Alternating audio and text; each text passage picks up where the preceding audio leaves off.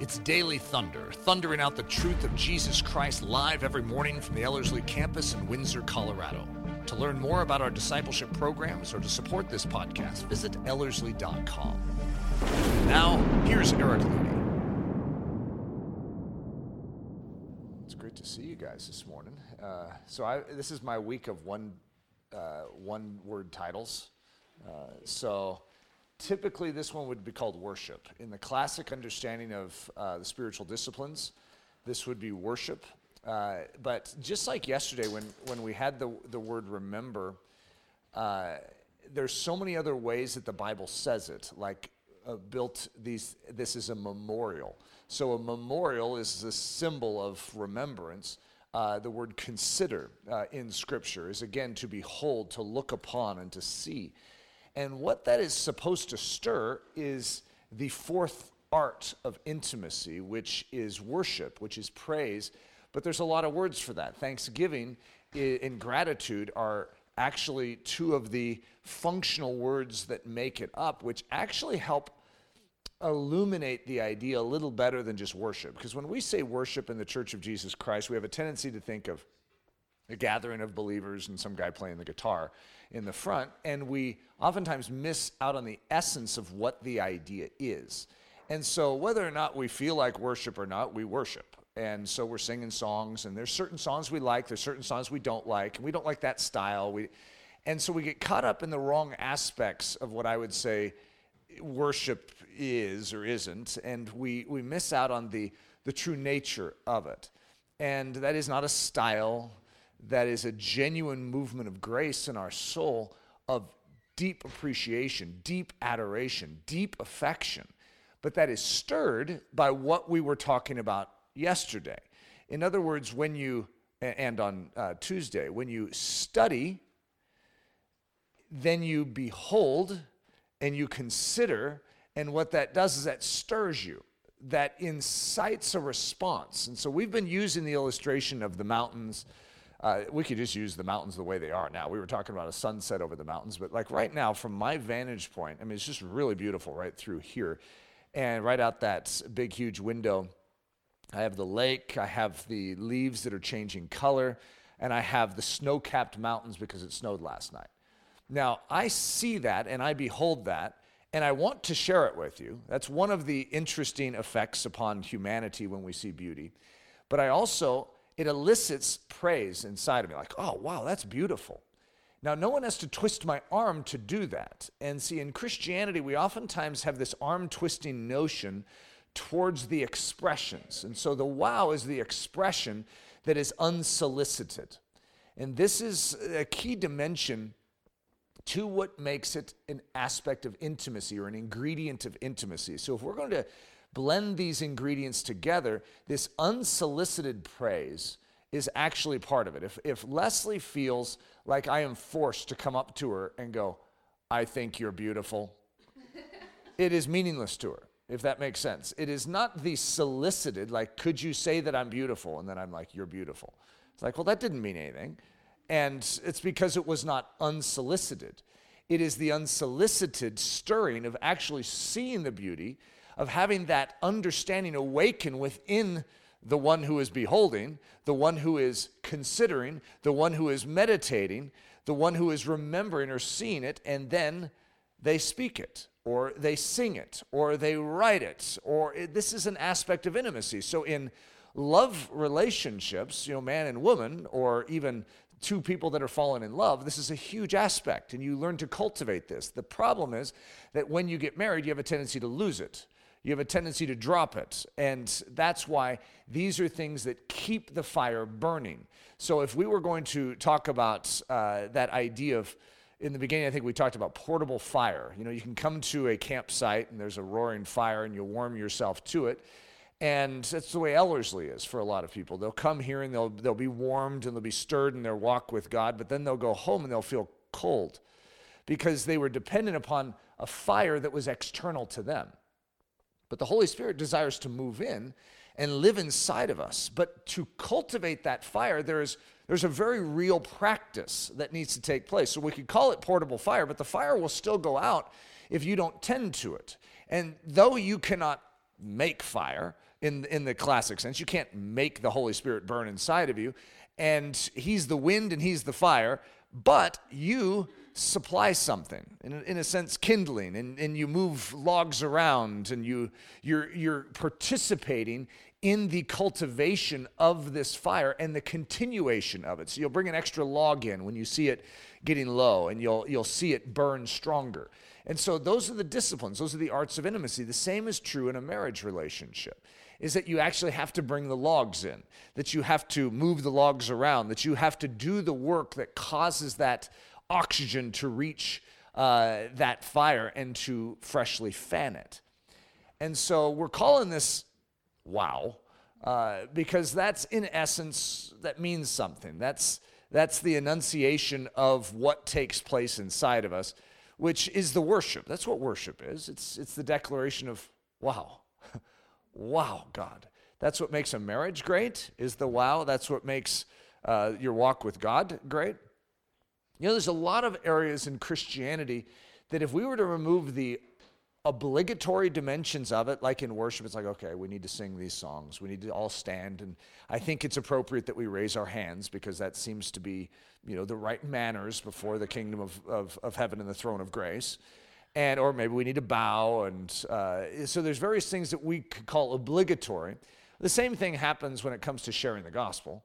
It's like, okay, well, if you're going to be a strong Christian, you need to go out and share the gospel. But what it should be is it should be a compelling. There should be something. Paul says that he was compelled to preach, which is, and Paul even then in the next line is going to describe the difference between doing it voluntarily and doing it out of duty. And he says, if I do it voluntarily, there's a reward. If I do it out of duty, then I'm just fulfilling a task. And so he is doing it voluntarily out of something. What? Love. You see, we are moved and stirred out of love to share what we know, and especially if we knew that the one we love is saying, I want them. I care about them. I love them. And so as a result, we then say, for you, Lord. It's like overhearing David in the cave of Adullam whisper that he longs for a cup of cool water from the well of Bethlehem. And because he is the beloved, he is the loved one, then his mighty men literally will go and risk their life to bring back that which he loves. Well, that's the picture. We're the mighty men in that story. And we're overhearing in the cave of intimacy with our king his longings, his desires, but because we love him, we do. It is not because he said, hey, I'm your king. I want a cup of cool water from the well of Bethlehem. You go risk your life to go get it. We'd still go in that sense, but we're just fulfilling a duty and a command in that situation. But this is different. This is the layers of intimacy and closeness and depth of affection that God wants to cultivate in our walk with him. And so we do what we do because we love him, not because we're just supposed to. And so when it comes to worship, worship should not be the outflow of what you're supposed to do. It should be the outflow of what you can't help but do. And so if you are seeing a beautiful scene like I'm seeing right through here, it shouldn't be that, okay, everyone in the room, we're going to come over and we're going to stand here and I want you to say something nice about this scene.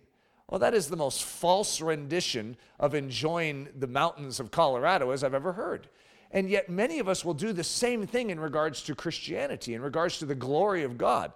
I want you to look at this scripture, I want you to hear this message, and I want you to proclaim something. When it's supposed to be the Spirit of God warming you, saying, do you see it? He's removing the blinders, sort of like when Elisha says, open the eyes of my servant that he may see. That's precisely, it's like, hey, may you guys all see this. Let's get a window in there so everyone can see what I know is there, so that you guys can see it too. And so then when we see it, there is no need to ask or beg for a wow to come out of you. It just comes out because you're beholding majesty. When you behold majesty, when you behold beauty, when you behold the glory of God, well, it's normal to say wow. All right, so let's move forward.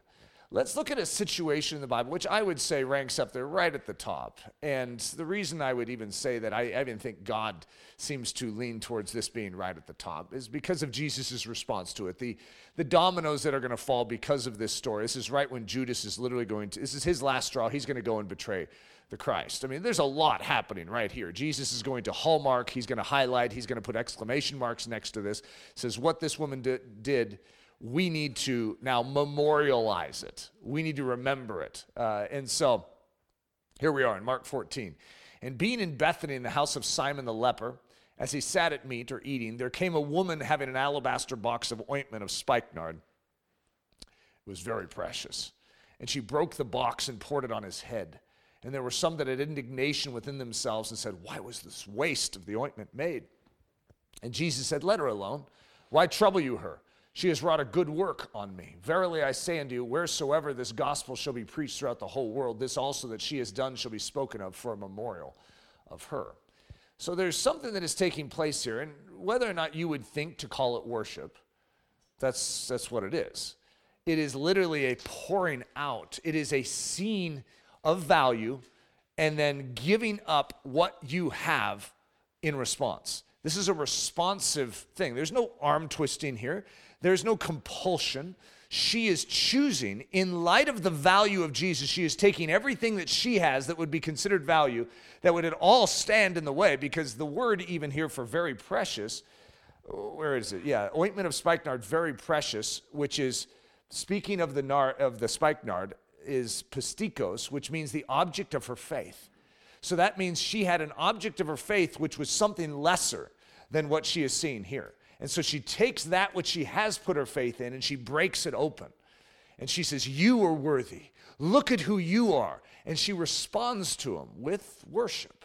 It's a pouring out. And so what a beautiful picture of worship. Of course, this scene is rephrased in a different gospel account too. And it's just always been one of my favorites as far as expressing what worship is. So what is worship? Well, here's one definition. The laying down of all you are, the pouring out of all you have, the giving up of all that hinders your soul from gaining more and more of Jesus Christ. Worship is breaking open the perfumed spikenard of your life and body and reverently pouring it on the head and feet of your fair and beloved King. Worship is the act of proclaiming in attitude, in word, in song, in deed, and in body that the glory of God is your singular heart's desire, and to see him exalted and adored is the driving passion of your life. So when you see him, there's a rightful response. And what is that rightful response? Worship. It's your reasonable act of service. In the Greek, it's called the latreia in that Romans passage, which is almost like the Levitical process of worship. This is your reasonable act of service, is how it's translated to some. But when you behold who he is, what do? You make your body a living sacrifice, holy and pleasing unto him. This is the response. This is only reasonable. It's like rational for the mind. The word used there is logikos, which is, of course, a great, this is the definition of logical. It's reasonable. It's logical. If this is true, if he is all of that, then this is the conclusion inside of me. Then he deserves everything. And so what you'll see in this is when we think of worship, we think of singing. And there's nothing wrong with that. I mean, it's not like it's not, and you can't worship through singing. All throughout the Bible, there's worship in song, and it's beautiful. But worship is in attitude. It's a bentness. In the Old Testament, it's a bowing down. It's a humbling. It's licking the feet like a dog a master. That's actually the definition in the Old Testament. Pretty extreme definition. But in other words, you're seeing the value. You're seeing the highness, and you come low in light of it. And so it's worship is an act of proclaiming an attitude of recognizing, I am nothing. You are everything. You deserve everything. In word, you see, you could worship just with your words. You don't have to sing and put music to it to be worshiping, because it's an attitude of lowness unto highness, of recognizing value, of superiority. It's a gratefulness. It's a thanksgiving. It is something that causes you to speak highly of something else. Well, in song is a perfectly reasonable way of doing it. And so there's reasons why throughout Christian history worship has been done corporately in song. It's beautiful. Indeed, you could worship with your attitude, your actions, and you could actually perform worship in how you function even in your physical body, in what you do indeed. But then in body, one of my favorite pictures in Christian history is Peter worshiping Jesus by how he died. And so I have a message from years ago called Upside Down Crosses. And you think of Peter, who's being led to the cross, and he's going to be crucified upright, just like his Lord. And that's his penalty, because you dare preach about Jesus, we'll treat you like Jesus. And he says, I'm unworthy to be crucified in the same manner and form as my Lord.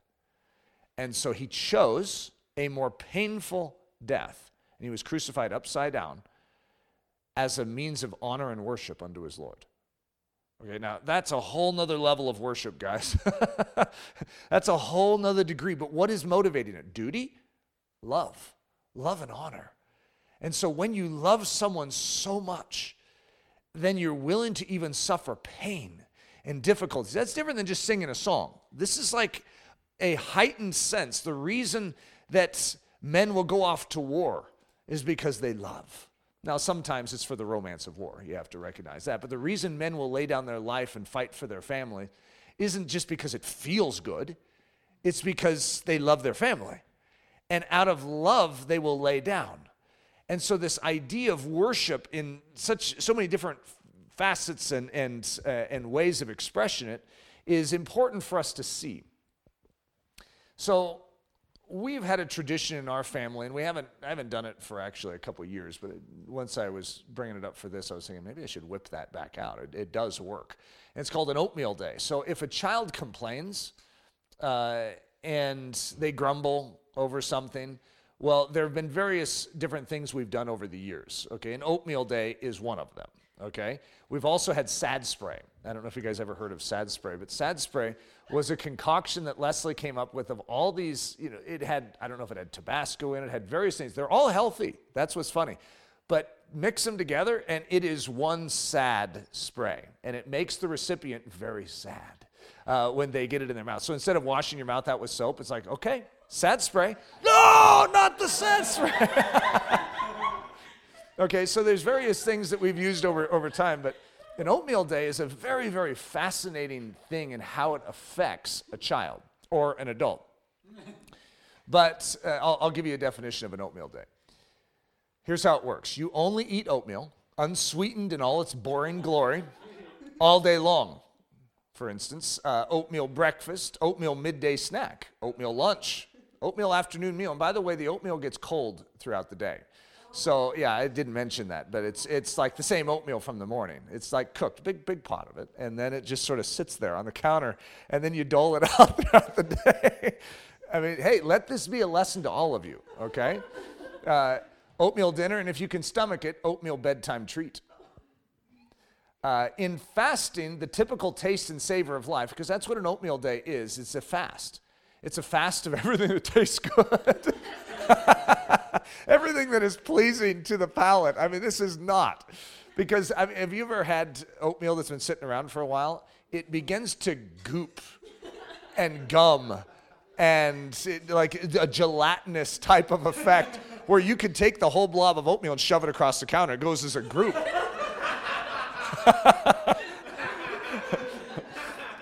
So in fasting, the typical taste and savor of life, the notion is to cherish those good things which you have already been given in life and to stop begrudging that which you haven't yet grasped. So when you get an oatmeal day, what it causes you to do is it's weird, but it spikes your appreciation of eating normal food. And it causes you to be grateful for what you were ungrateful for before. And so every time you feel a craving for pleasure, the idea is to give thanks for what you do possess. Exercising all day long the gratitude muscle in your soul and appreciating afresh the good things God has given you. Now, what I'm giving you, even in an oatmeal day, is actually if you were to go through a fast with this attitude, because when you're fasting, it can be really hard because you're doing the same thing, you're just not eating gelatinous oatmeal. But you're giving up things, especially when your buddy, has one of Linnea Mockler's chicken wraps in front of them and they're eating. It just happens to be the day you're fasting. That's a tough one, okay? I have to admit, that's a tough day. And then especially when they're making the yum sounds, they're like, this is good. Boy, that can do you in. But when you're in that situation, you give thanks for what you do have. And you learn to cherish what you do have. And you could also praise God that the next time the wraps come out, you're probably going to be able to eat them. In other words, a fast it's a temporary thing, but what it's doing is it's sponsoring your deep appreciation of the things you do have.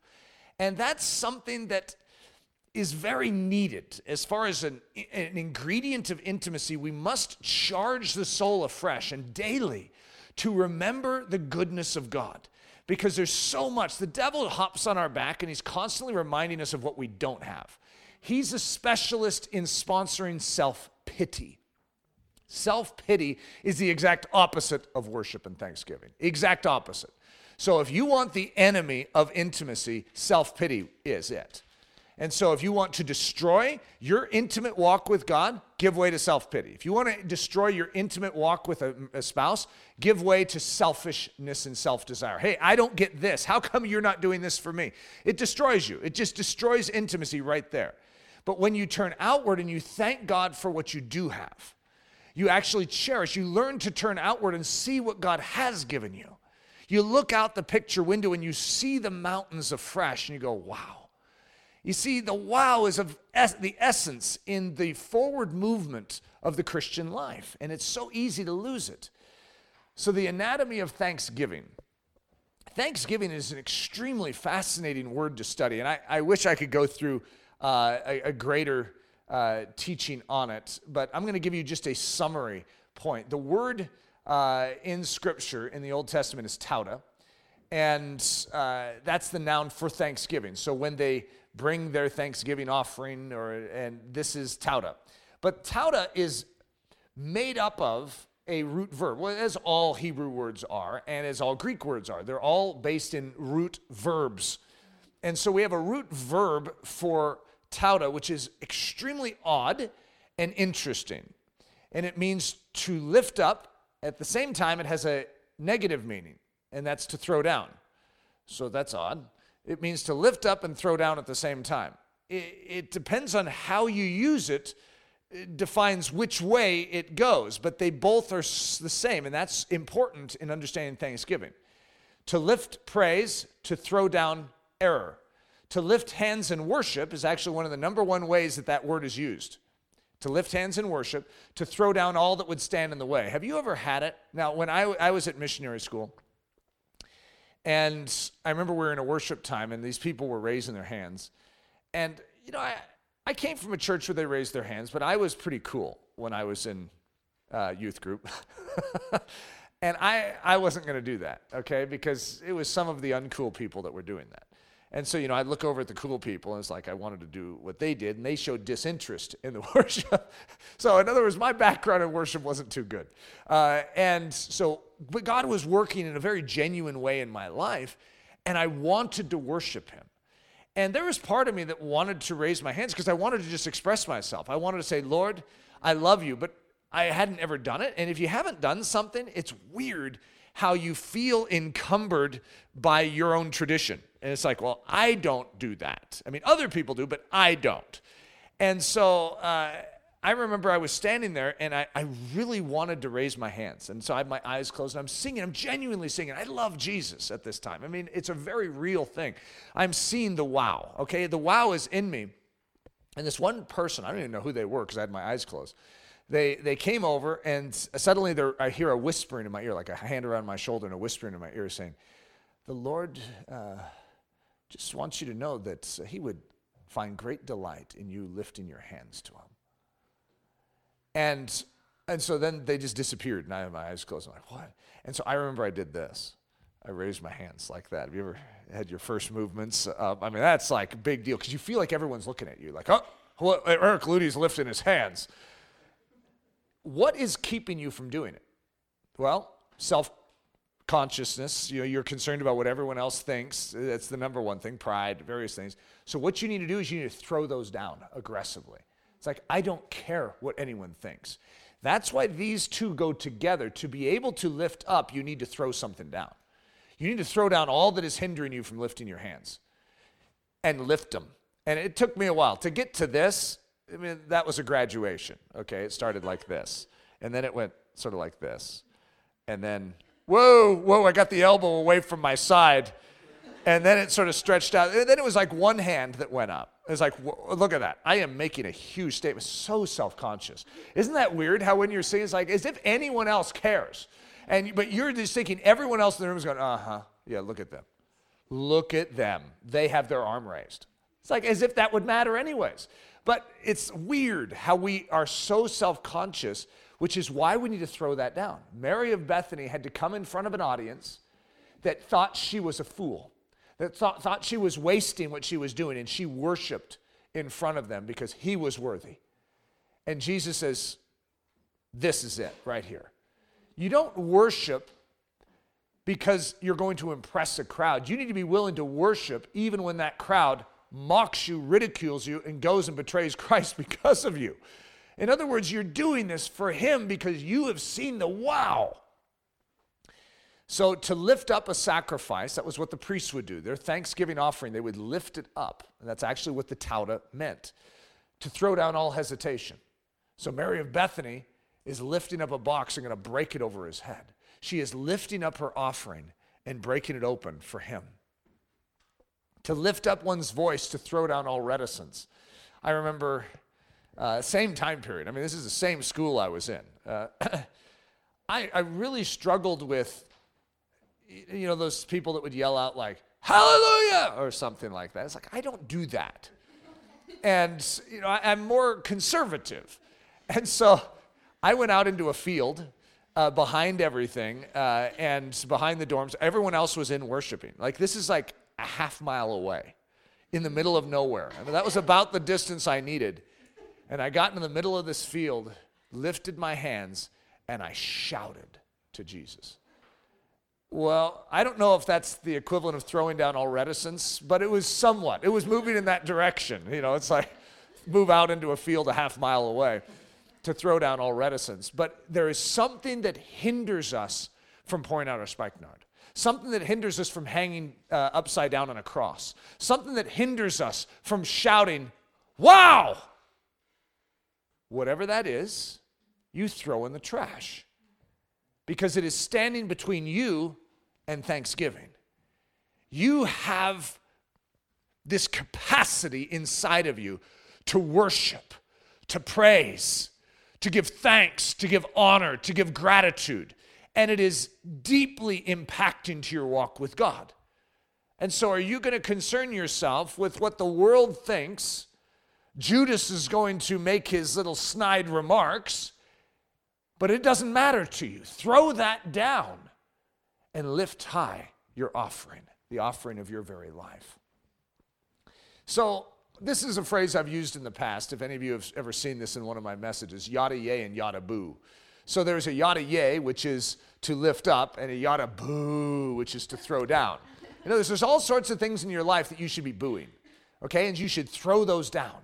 But there's other things in your life that you need to lift high. And in this aspect of intimacy, if we were to get to the issue of marriage, there's certain things that are very uncomfortable for men. And that's just classically understood, and we joke about it, laugh about it, but they're not all that funny in marriage. When you're in marriage and the man feels uncomfortable talking, he feels uncomfortable expressing his emotions, he's uncomfortable doing this or that, well, guess what? That's going to hinder intimacy. And so what is needed in all these things, there's other things that a woman is uncomfortable with, right? And so to throw these down and to lift up that which you know is going to bring about a greater strength is a deliberate act that falls into the wow category. So yada yay, yada boo.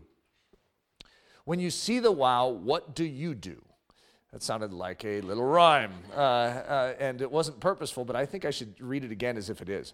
Yada yay, lifting up. Yada boo, throwing down. When you see the wow, what do you do?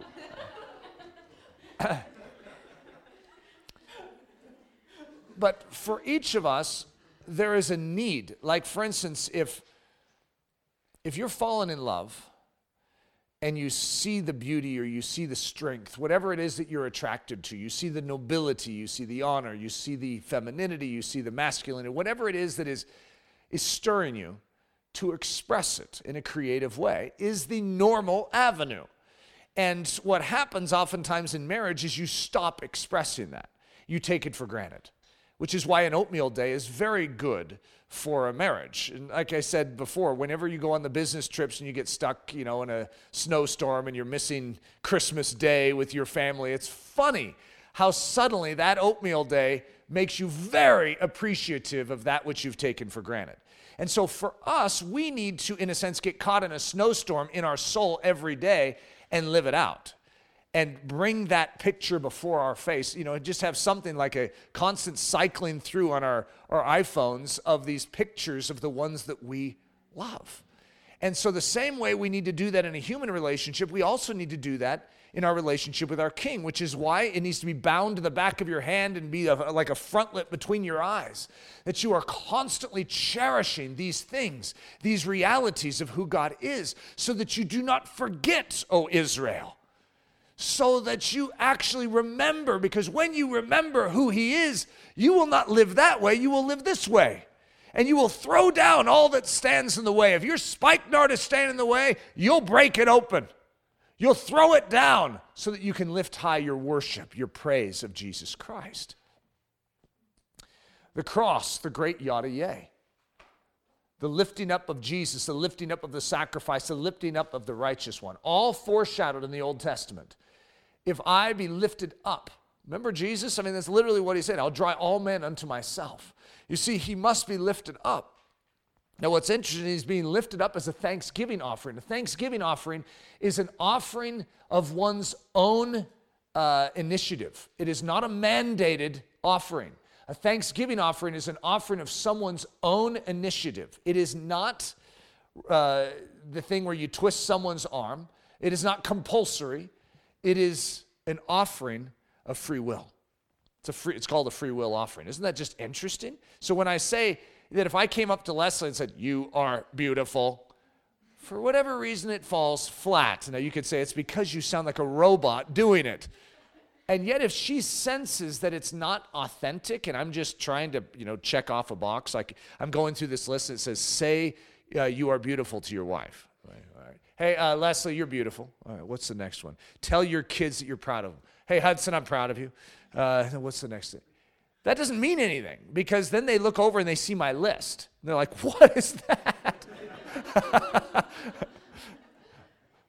The cross is also the great yada boo. The throwing down of the devil, the throwing down of the old man, the throwing down of sin. You see, what we see is this free will thanksgiving offering is actually the lifting up of all that is right and good and the throwing down of all that is evil. The church, also known as a large company of yada-yayers. Did you know that you're a yada-yayer? That's your new nickname, okay? Yada-yayer. And what is it? Those that see the cross, they lift up their lives as a sacrifice of thanksgiving in proper response. They share in the grand work of that amazing sacrifice as a result. They receive the powerful yada-yay of Jesus inside of them in order that they might yada-yay always in every situation from then on for all eternity. The church, little did you know that you're also the large company of yada-booers. The weapons of our warfare are not carnal but mighty in God for pulling down, throwing down. Isn't that interesting? Just as much as we are those that lift high, we are also those that throw down. It says throwing down strongholds, casting down arguments, and every high thing that exalts itself against the knowledge of God, bringing every thought into captivity to the obedience of Christ. Isn't that just fascinating that the very nature of what the cross is that of thanksgiving and worship? The very essence of what the church is constructed for is to lift high Jesus, but also to throw down all that is opposed to him. You see, it's two at the same time. You have something that will hinder you from worshiping well, from declaring your wow, from expressing that which you know to be true. Have you ever had it where someone around you is doing something that is surprisingly well done?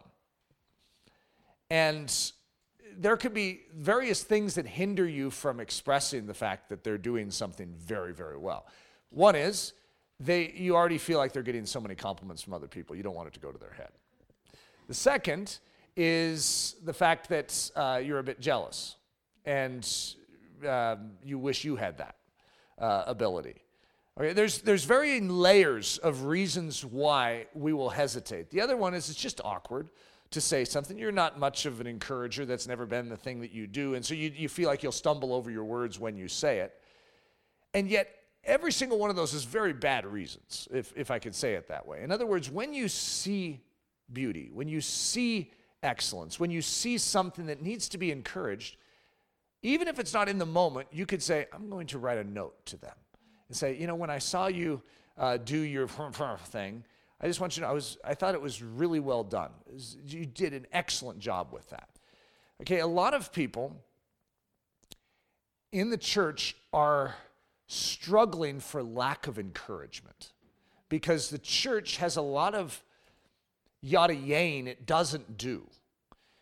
Not only do we not do it to Christ, but we don't express the thanksgiving, the gratitude, the encouragement to others. We don't lift up where we should. Honor is given to those that honor is due. And so as a result, when you see something that is honorable, you should mention it. You should encourage. And if the church starts encouraging, it's interesting how that happens because it's not just in words, it's also in deeds. And so as a result, when someone is weak, but they are serving Jesus, and then someone else has resource and they see that and they meet that, it's incredible how it lifts up the body. It strengthens. And so we are meant to work together to lift high Jesus in our midst. And one of the ways we do it is by lifting each other too. And so this art form, this art of intimacy is one that runs parallel, not just in our walk with God, but our spouses, our families, the body of Christ. It's just the way we need to live. The wilderness of Tekoa. So the wilderness of Tekoa is in the days of Jehoshaphat. And for those of you that just finished up our classic training, our 5-week classic training, we finished with a message called Hold the Position. And it was about Jehoshaphat. And I love the story, okay? So he's surrounded by the Midianites, the Amorites, and, as it says, others beside, who we turn out to find are those of Mount Seir. But it's funny, and just others beside, that's the way they're described. You could imagine if you're them, you're like, excuse me, you could mention my name. But it's a strong host, and basically 3 armies, 3 powerful armies that are against little teeny Judah. Judah has no hope. Jehoshaphat acknowledges that. He says, we're weak. We can't fight this. So he actually fears. But then he turns to God, and God speaks to him and basically says, this isn't your battle. It's mine. You don't need to fight. I will fight for you. And so he says, stand still and hold your position. And then he gives very specific details. You will go out tomorrow against them, and I will defeat them for you. So the first action of what they do is they bend down and as a nation, they worship God. That's an interesting response, don't you think? No, what they just witnessed was the wow of who God is and what God's power is. Now, what's interesting is it was a wow that was based in faith because as far as they could see, the 3 armies were still out there. And yet God had given them a promise. God had spoken to them his word. And when they believed his word, the wow overwhelmed them to the point where they fell on their faces and worshiped the Lord. Then, in response to this, the next day when they went into battle, Jehoshaphat stuck his singers at the front. That is about as dumb of a military maneuver as I've ever heard in my life. And yet how brilliant it is if you know the Lord is fighting for you. And so what did he stick out front? His gratitude, his thanksgiving. See, he's throwing down all of that enemy by lifting high his praise. There is something about lifting high praise, which is a military maneuver of the greatest magnitude, that the enemy has no response to. When we are seeing the glory of God in the midst of difficulty in our life, and we praise him, we're willing to look out and say, God, I know it seems dark in this age, but I can see you through the fog. I see the white-capped peaks. I know you are still on your throne, and I know you are victorious. So I am going to thank you in the midst of my trials. It's amazing. But as it says in that story, and the Lord set up ambushments against Mount Seir, against the Ammonites, and against the Midianites. It's like, yeah, that's what God does. You see, it's not just for your walk with him, but it's also something that changes the world in which we live. When we behave as Christians, just like a great marriage, it's a picture of heaven on earth. That's what it is. Most people would mumble back and go, did you mean hell on earth? Because their marriages are miserable. But a Christian marriage has the opportunity to have the Holy Spirit, the grace of God, and fill it. And yes, it's a battle. Yes, it's work. But with the tools of heaven that God has given us, starting with his very grace and his very Holy Spirit and his word, there is an opportunity to see some life in that this world has never seen. Light shine in the midst of darkness. When the church behaves as the church ought to behave, it is a picture of a bride and a bridegroom. And it is a power that will change the world in which we live. Set out your singers in front of you today. I want you to deliberately go out of your way to see the wow of God and then respond with the wow. I want you to practice on each other's and in this life of beginning to acknowledge the beauty that you see forming in each other. When you see virtues, learn to express them. Now, that's a little more delicate, guy to girl, right? So start on the girls if you're a girl, start on the guys if you're a guy. But to learn to be excellent in expressing gratitude, thanksgiving, praise, honor. And the better we get at this, the better we're going to be in our walk with God, the better we're going to be in our marriages, the better we're going to be in our families too. All right? Father, we love you. We worship you. We praise you. You are so good to us. Lord, we see the mighty snow-capped peaks this morning. Your love, your labor on that cross for us. We see your majesty. We see your holiness. We see you high and lifted up in your train filling the temple. Lord, and may we properly express to you what we think of you in such light and such vision. Daily Thunder is a listener-supported production of Ellerslie Discipleship Training. At Ellerslie, we are laboring to rouse the Church of Jesus Christ out of its lethargy and build brave-hearted Christians for such a time as this. Daily Thunder is delivered live and streamed daily weekdays at 8:15 a.m. and weekends at 9:15 a.m. Join us at live.ellerslie.com. We invite you to visit us at the beautiful Ellerslie campus in Windsor, Colorado for a day, a week, or an entire season of gospel-centered spiritual training. Learn more at ellerslie.com. Thanks for listening.